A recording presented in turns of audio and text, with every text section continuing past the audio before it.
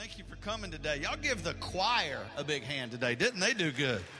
And the band, appreciate you guys so much. If you have a copy of God's Word today, turn with me to Genesis chapter 50. Genesis chapter 50, we're going to continue in the next 2 weeks. We'll finish up our series, But God.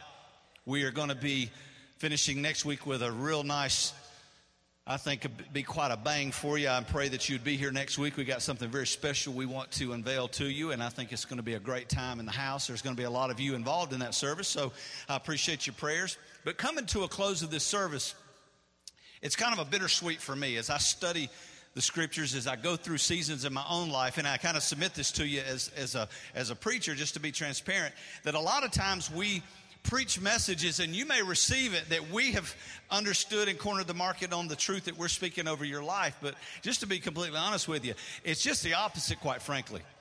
When we go through these times of maybe series in our sermons, it's really a series and a season that we're going through in our own life. In fact, the Ecclesiastes writer says that there is a time and a season for everything under God's creation. There's a time to laugh, and there's a time to mourn, there's a time to be birthed, there's a time to die, there's a time to have plenty, a time to lack, a time to sow, and a time to reap. And all of these things, as we begin to juxtapose those seasons in our life, we begin, if we're not careful, to get overwhelmed with the difficulties that are going on around us. If we take a survey today of all of you that are just, quite frankly, a little overwhelmed, how many would be bold to say, yeah, I'm a little overwhelmed with everything going on around me? I think it's probably somewhat of a cross-section of the church corporately across America today. Why? Because kind of like what one of them was, I think Jonathan was saying, if we look at what's going on in Washington, I'm going to tell you something. This whole flag burning thing that I saw going on in Valdosta, that has just really blown me away. It's troubled me. And because I believe that we're losing, hear me folks, I believe we're losing a generation.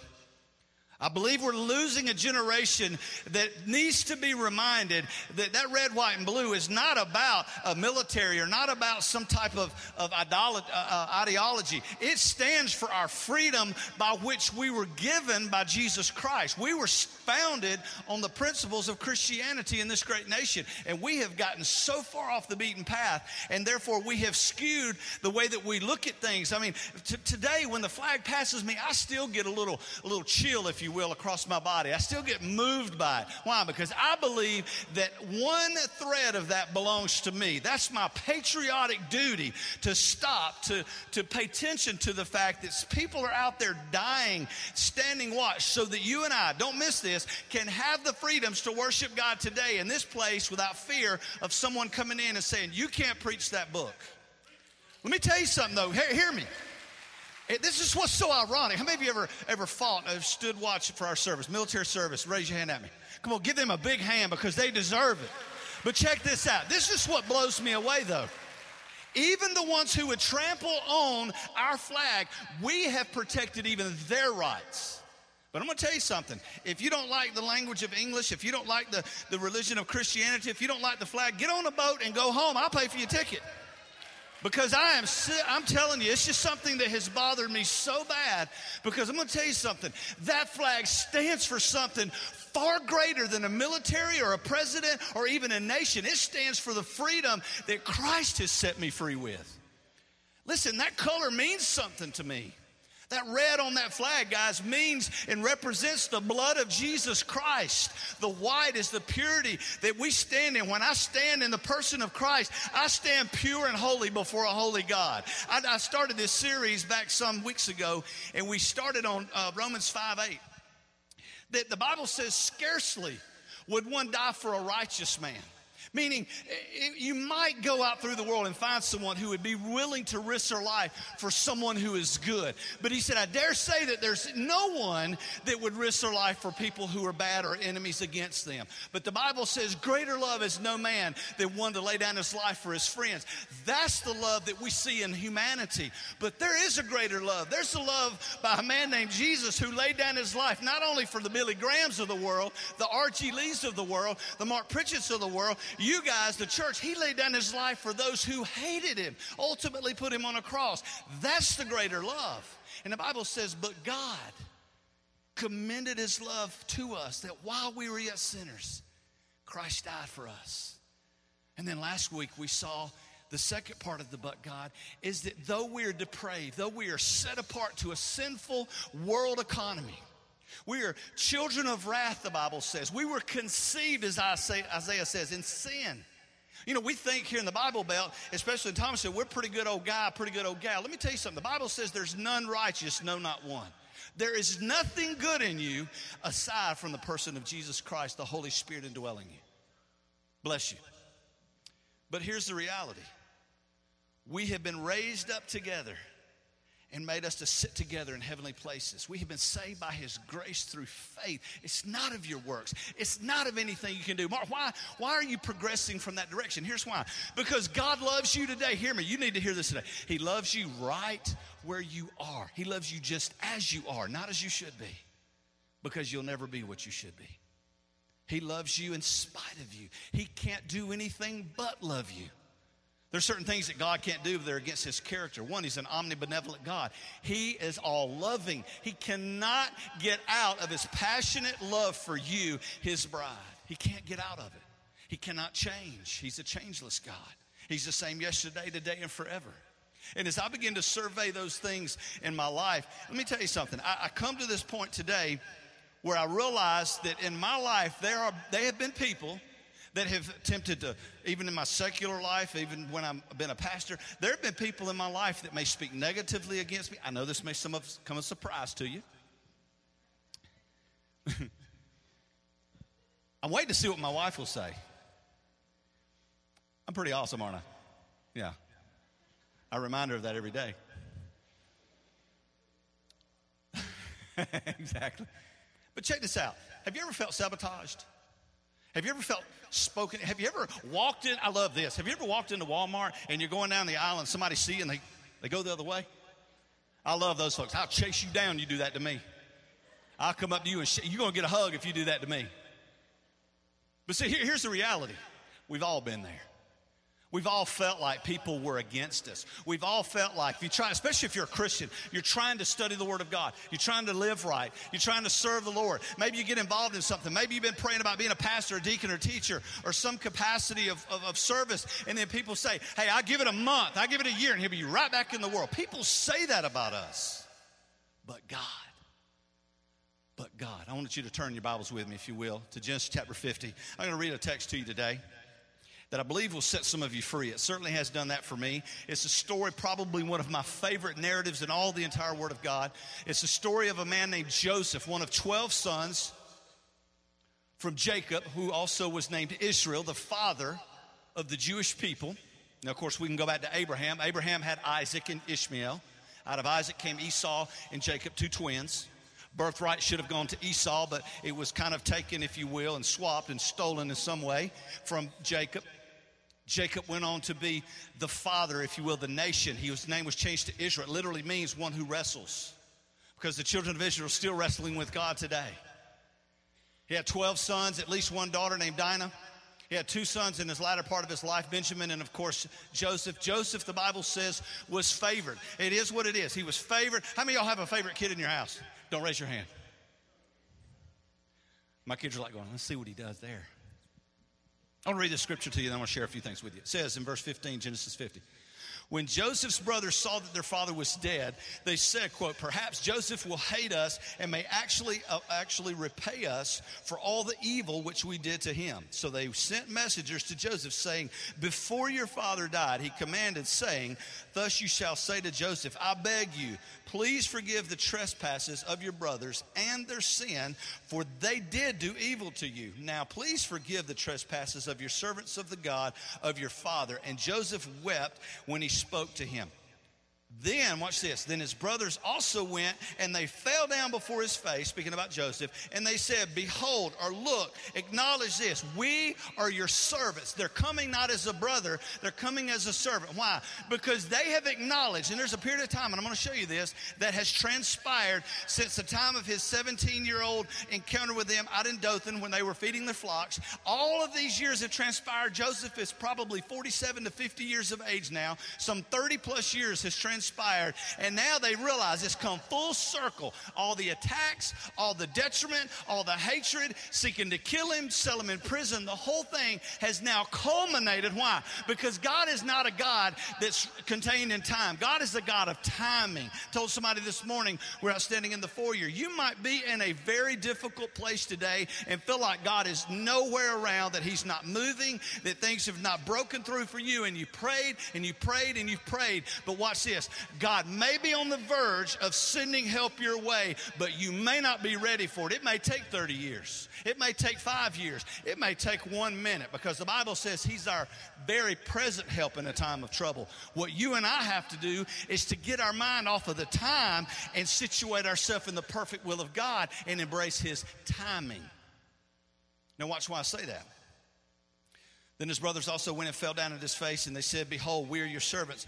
Joseph said to them, do not be afraid, for I am in the place of God. I want you to hear this. He wasn't saying that Egypt was a godly place. In fact, it was completely different than that. It was a place of paganism. It was a place of idolatry. It was a place of much evil. He was saying this, and I think we need to hold this today. He was in the spot that God had ordained him to be in for such a time as this. He had traveled some 30-something years through hell and high water to get to the very place which he calls, I am in the place that God has brought me to.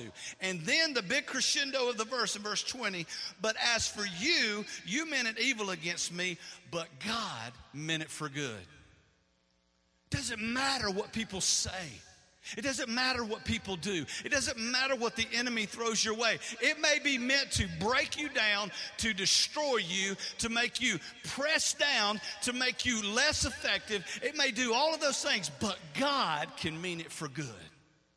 The Bible says there's no weapon formed against me that shall prosper or grow or gain any momentum. Why? Because if I be in Christ, watch this, if the whole world be against me, but God be for me, I have everything I need in him.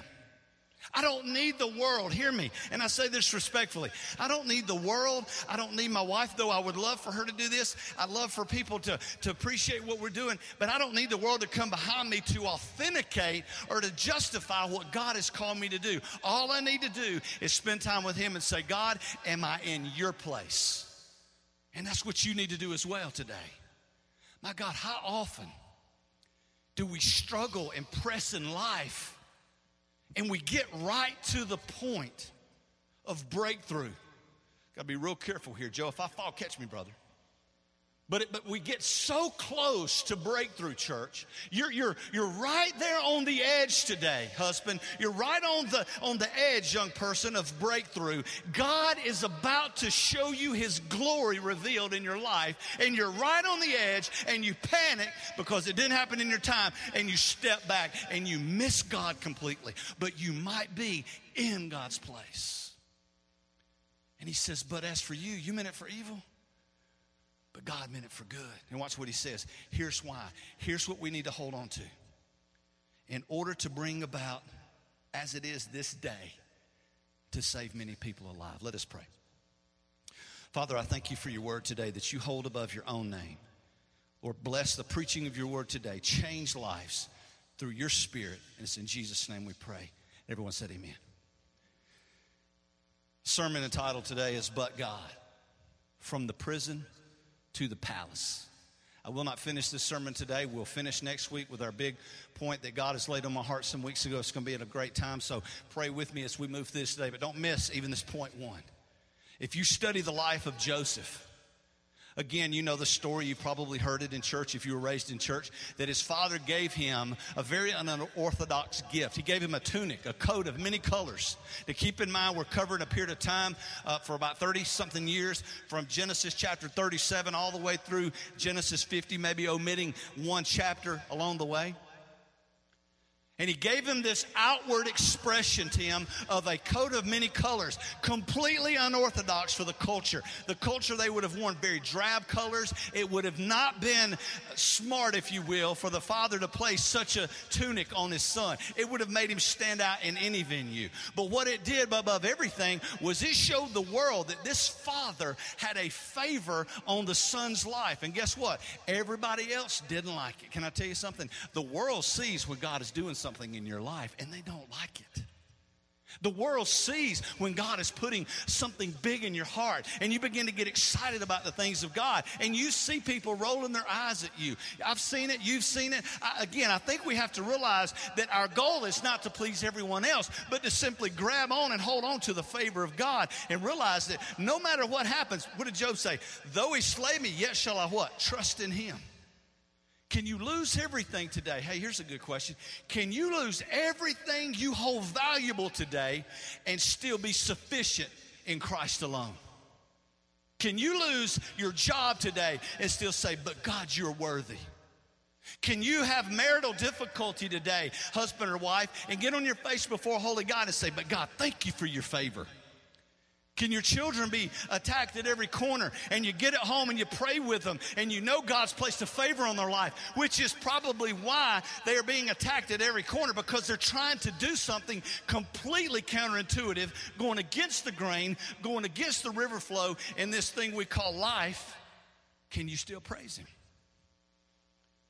You see, the thing of it is I believe there's a parallel. When God is allowing you a time of testing, there is a blessing over here that is about to be unleashed in your life that's far greater than any level of testing you're dealing with here. See, that's what the but God does. There's a transition. There's a pattern you're traveling that doesn't feel so great. There's a season of your life that's a season of lack. There's a season of hurt. There's a season of mourning. But the Bible says in the Beatitudes, blessed are those who mourn, for they shall be comforted. The only way I can know the comfort of God is when I'm placed out of my comfort zone. Have you ever thought about it that way? The only time I can see healing in my life is if I become broken and I become disabled and I become sick. You will never see healing until you first are contaminated with the things of this world. You will never see the breakout of addiction and what Ben was talking about until you have first been trapped by the lies of the enemy. See, we want breakthrough, but we don't want the precursor to breakthrough. Can I say it this way? You can't have life until you have first been dead. You see, we got to embrace the seasons of our life and realize that there's a love-hate relationship going on in this world. The Bible says in Genesis chapter 37, verses 3 and 4, he says, now Israel, speaking of Jacob, loved Joseph more than all of his children. I don't condone that. Parents, be careful. Don't go buy your kids some flashy jacket because you love them more. They're going to get beat up. Now, some of you guys with sons, you're going, that's right. Israel loved Joseph more than all of his children because he was the son of his old age, so there's a reason for it. Also, he made him a tunic or a coat of many colors. Watch this. But, there's a transition here, conjunction. But when his brothers saw that their father loved him more than all his brothers, they hated him. Underscore that if you're taking notes. And could not speak peaceably to him. Listen, there is a conspiracy that develops when God's favor gets on your life. The enemy begins to propagate a lie about your life. The enemy begins to lie to you. He begins to lie to your friends. He begins to lie to the people around you. Verse 18 and 20. Now when they saw him afar off, even before he came near them, he had gone out, of course, to check on the cattle and check on his brothers. Watch this. They conspired to kill him. Verse 19. They said to one another, look, here comes the dreamer. They're mocking him. Come therefore and let's kill him and cast him into some pit. I want you to check that out. Pull that verse up. It says, and cast him into some pit. I want you to know that the world's attacks on you are absolutely erroneous. They're to no effect. They're just trying to grab at straws, if you will, and do something to break this crazy dreamer down who has the favor of the Father on his life. He comes walking up just to do what the Father had asked him to do. And they conspire to kill their own blood, to kill him, to throw him into some pit. But if you look on down, I want you to understand this. Watch what it says. In verse 20 and 23, but Reuben heard it, and he delivered him out of their hands and said, let us not kill him. And Reuben said unto them, shed no blood, but cast him into this pit, which is in the wilderness, and don't lay a hand on him, that they might deliver him out of their hands and take him back to the Father. Here's what I want to say about that. God is a God of provision. Rather than reading all this, let me kind of tell you a little bit about what's going on. They are in the wilderness. They're in a place of Dothan. They're in a place where there's all these pits. But can I tell you, these pits are not just pits. These pits are wells that were dug by their great-great-grandfather. If you go back and study Scripture, you'll realize that there were pits that were dug, that were wells were dug. That was a way of life. It was a life stream. That was their hope. And they're digging all of these wells. And those wells dried up because they got all the water out of them. Of course, it's a desert environment. And at this point, they see him coming in, and they say, let's conspire to kill him. We hate him. Why do they hate him? Only because the Father loves him. That's the only reason. And they said, let's conspire to kill him. Let's throw him into some pit. Here's what they're saying. Let's find some random place to get rid of him. It's completely arbitrary. It has no order whatsoever, although God is always a God of order. So Reuben stands up and becomes the provision for not only Joseph, but for the entire nation of Israel to come, as you'll see next week. But watch what happens. Let's throw him into some pit. Let's just find a random hole and let's throw him over in it. But the Bible says Reuben stood up and says, no, let's don't do that. Let's throw him in this pit. See, if you're not a student of the Word of God, you'll run right past that. The world's conspiracy is just, let's just randomly take an act here. We don't think about it. We don't pray about it. It's not at all deliberate. Let's just throw him in here. Just find one. Any will do. And Reuben becomes the provision of God, and he says, no. Let's throw him in this one right here. And then the Bible goes on to say, for there was no water in that in that pit. It was actually a well that was dug long before they ever got here. Mark, what are you saying? I'm saying this. Back over here when the great-great-grandfather was digging wells to get water, water was the lifeblood. Water was the source of any family, any tribe. And the well that was dug was taken. They drove the water out of it. They lived by it. They watered their flock by it. And it dried up, and it became now a pit. But watch this. Many, many, many years later, all of these extra holes are laying around. And then here comes this dreamer. Hey, let's throw him into one of these holes. No. You can't just throw him into any one of these holes, because some of those holes, by the way, they're wells, may have water in them. If he falls in that one, he's going to drown. Oh, but over here there's a pit that has no water in it because it had been dried up. And now check this out. Over here, many, many years ago, when that well dried up, don't you think that his great-great-grandfather was going, God, why did you dry this well up? We worked so hard. We labored and we toiled over digging this pit, this well, and now you're going to let it dry up? God says, oh yeah. You know why I'm going to let it dry up? Because if I look down through the quarters of time, there's a boy named Joseph who is the Savior of all your people. And if I leave water in that the way you want it in here now, he's going to drown when he falls into that hole. Do you see where I'm going? See, sometimes God allows your wells to dry up so that God can make provision for somebody way down the way. It gets better. It gets better. Because that pit became his salvation. Hear me, church. Hear me. A pit, I would be strong enough to say this. I suggest that any one of us would not want to be in a pit. A pit is a place that's completely surrounded by walls. There's nowhere to go but up. We resist the pits in our life. We resist those times of trying and testing. The Bible says in James, let no man say when he's tempted that he's tempted of God, because God can't be tempted with evil, nor can he tempt any man. But when a man is tempted, he's drawn away of his own lust. When lust is finished, it brings forth sin. When sin is final, it brings forth death. Listen, God is not allowing you to be tempted. God is testing you. God is trying you. Have you ever asked the question, why me? God, why me? God, I'm studying your word. I'm going to church. I'm tithing. I'm doing the things that you're calling me to do. Why do I feel that I keep getting thrown over into this stinking pit? That pit may be the very protection that God is using to keep you away from something that's going to destroy you. Don't resist the pit. I hear people say that all the time. Man, I'm in a rut. Man, I feel like there's a deadness. I know many of you guys that are in the military can relate to this. There's an old saying that there are no atheists in a foxhole. How many of you ever heard that before? Let me tell you something. That's true. Here's what it means. When the bullets start flying, those guys that are in the foxhole and the bullets are, they're like going, find me one of them New Testament Bibles. Find me one of them Bibles. Hey, where's that preacher guy that's always sharing his faith with us? You know, the guy that we think is a blooming idiot. Call him over here, man. Let him lay hands over us in the pit. Because let me tell you something, when life gets tough, you know who people reach to? To the person of Jesus Christ. Here's what I say to that. When the world throws you over into a pit, guess what else happens in that pit? The world is blocked out. You can't hear anything but God. See, when I'm standing out here walking on the mountaintop experience, man, I see everything below. I see all the stuff. I maybe get distracted. Oh, boy, but I wish there was a hole up here. When you get in the pit and you get down in the hole, there's no more distractions. There's no more things to look at. There's no more things to hope for.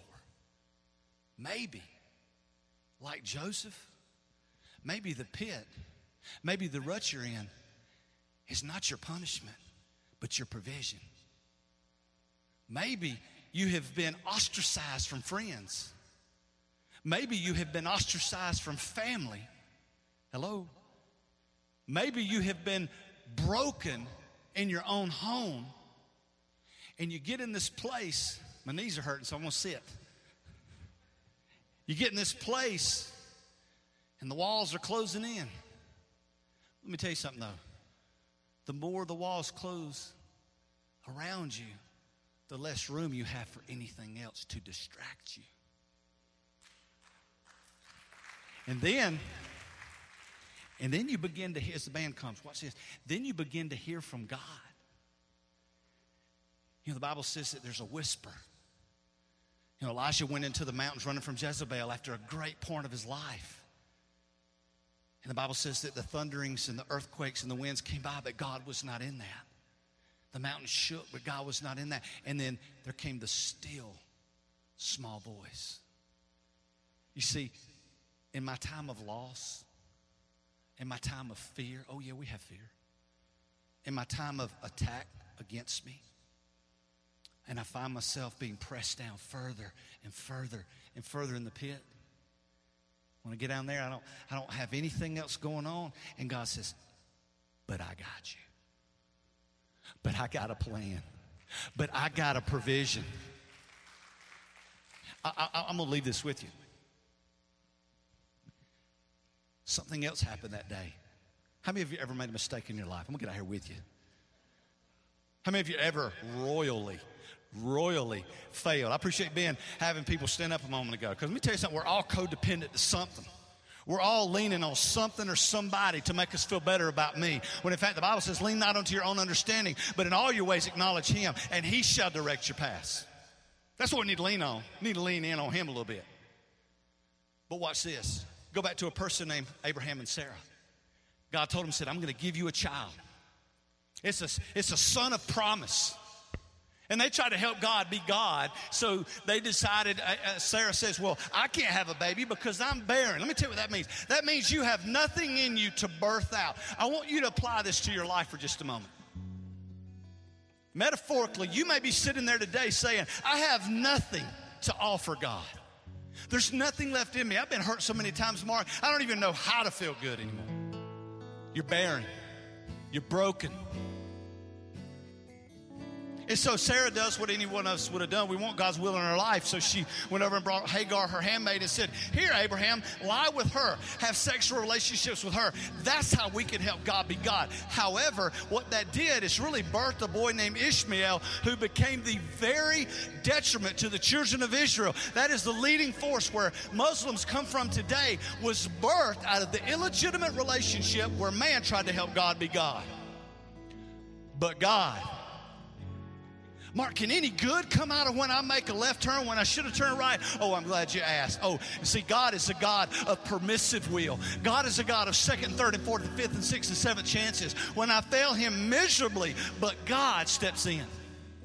You see, because then I can be like the Apostle Paul. It's when I'm weak that his strength is made perfect in me. See, it's when I'm broken and when I'm undone and I'm hopeless and I'm helpless and I don't have anything to offer God. If I could say it this way, it's when I'm barren and I have nothing more to birth. Because though that boy Ishmael became the father of Palestine, the very thing that has rocked the world of Israelites from the beginning all the way through to the end of time, God says, you know what though? because I'm God and my promises are yes and amen in me, I'm going to use that boy, Ishmael. So if you study the story, he got thrown into the pit. He got thrown into the pit, and the boys are going, what are we going to do? We're just going to leave him here. He's going to die. But God, along came a band of Ishmaelites. Ishmaelites come walking through the desert floor, right in the middle of nothing, They shouldn't have been there, but God. He brought a band of Ishmaelites who were offspring of Ishmael, his son, that never should have been born. And watch this, even they became the provision for Joseph. Why? Because had they not walked by, he wouldn't have been taken out of the pit where he's left for dead and sold to them, taken to Egypt, put in Potiphar's house, became prosperous in Potiphar's house, then was cast out because his wife tried to have relations with him. He was put in the inner prison. He actually interpreted the dreams of a baker and a butler, later interpreted the dream of Pharaoh, later became the provision during the 7 years of plenty, the 7 years of famine, and all of the time the brothers thought he was dead. Oh, but it was the Ishmaelites, the illegitimate offspring of something that never should have happened, that came by and took him out of the pit and put him in the palace. You see, God is saying to you and me today, church, I don't need your greatness. Matter of fact, here's what I believe he's saying today. If these things wouldn't flip, I'd stand on one of them. Listen, I want your mess ups. I want your failures. I want your brokenness. I want those little nuances that no one else likes about you. I'm going to use that for your glory. Look at David Ring, a man with cerebral palsy. He can't even speak eloquently, yet he preaches all over the world. Why? Because God's strength is made perfect in his weakness. God has already taken forethought for your life. You're in a pit today, and you, like me, we murmur. God, why am I in this pit? God, what did I do to you? God, when am I going to see breakthrough? God, I don't like the way that's done. I don't like my son's teacher. I don't like this. I don't like that. And God is saying, hey, that's cool. Stay in the pit all you want to. But if you stop murmuring and start praising him, he's going to send something that never should have been coming your way, but God, and he's going to pull you out, and he's going to set you up. You're coming out. You're coming out of bondage. Let me leave you with this. The children of Israel were in bondage for 400 years. This is what's much, much later in the future. And God sent a man named Moses, who literally is one who delivers. But he didn't say, I'm taking you out. He says, I'm taking you out, and I'm taking you out in style. Get all the gold, get all the stuff, all the stuff that was due you, take it and go out. Why? Because I'm going to build a tabernacle. God doesn't bring you out to demote you. He doesn't put you in the pit to break you. He may be doing that to set you up and set you up in style, that other people may know him, that lives will be changed, because they're watching your brokenness. They're watching your detriment. They see what's going on in your home. But boy, when you walk down that aisle today and you get out on here with your husband or wife and you stand up and you embrace, you say, but God. And everybody wonders in amazement and says, that's what I want. I want to come out of the pit. Every head bowed and every eye closed. I don't know where you are today, but God knows right where you are. God knows if you're in a pit. He knows if you're on the mountaintop. He knows if you're in the lowest valley. He's God in the morning rain.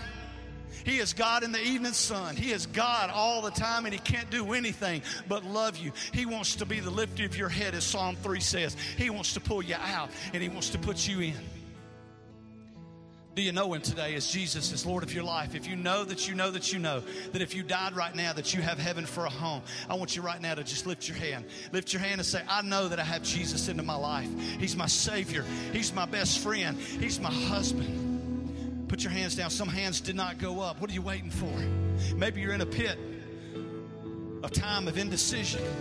The Bible says today is the day a band of Ishmaelites named Mark Pritchett is walking by. I never should have been here. There's no reason why I should be a pastor, and I'm walking by to tell you he's pulling you out of the pit today, but you got to trust him. You got to call on him. Every head bowed and every eye closed, would you pray with me right now? Not to me, but from your heart to God. Father in heaven, I'm a sinner. I believe in Jesus Christ, and I want to ask Jesus to come into my heart. to forgive me of all my sin. Jesus, will you save me? Be the Lord of my life. Help me to live for you.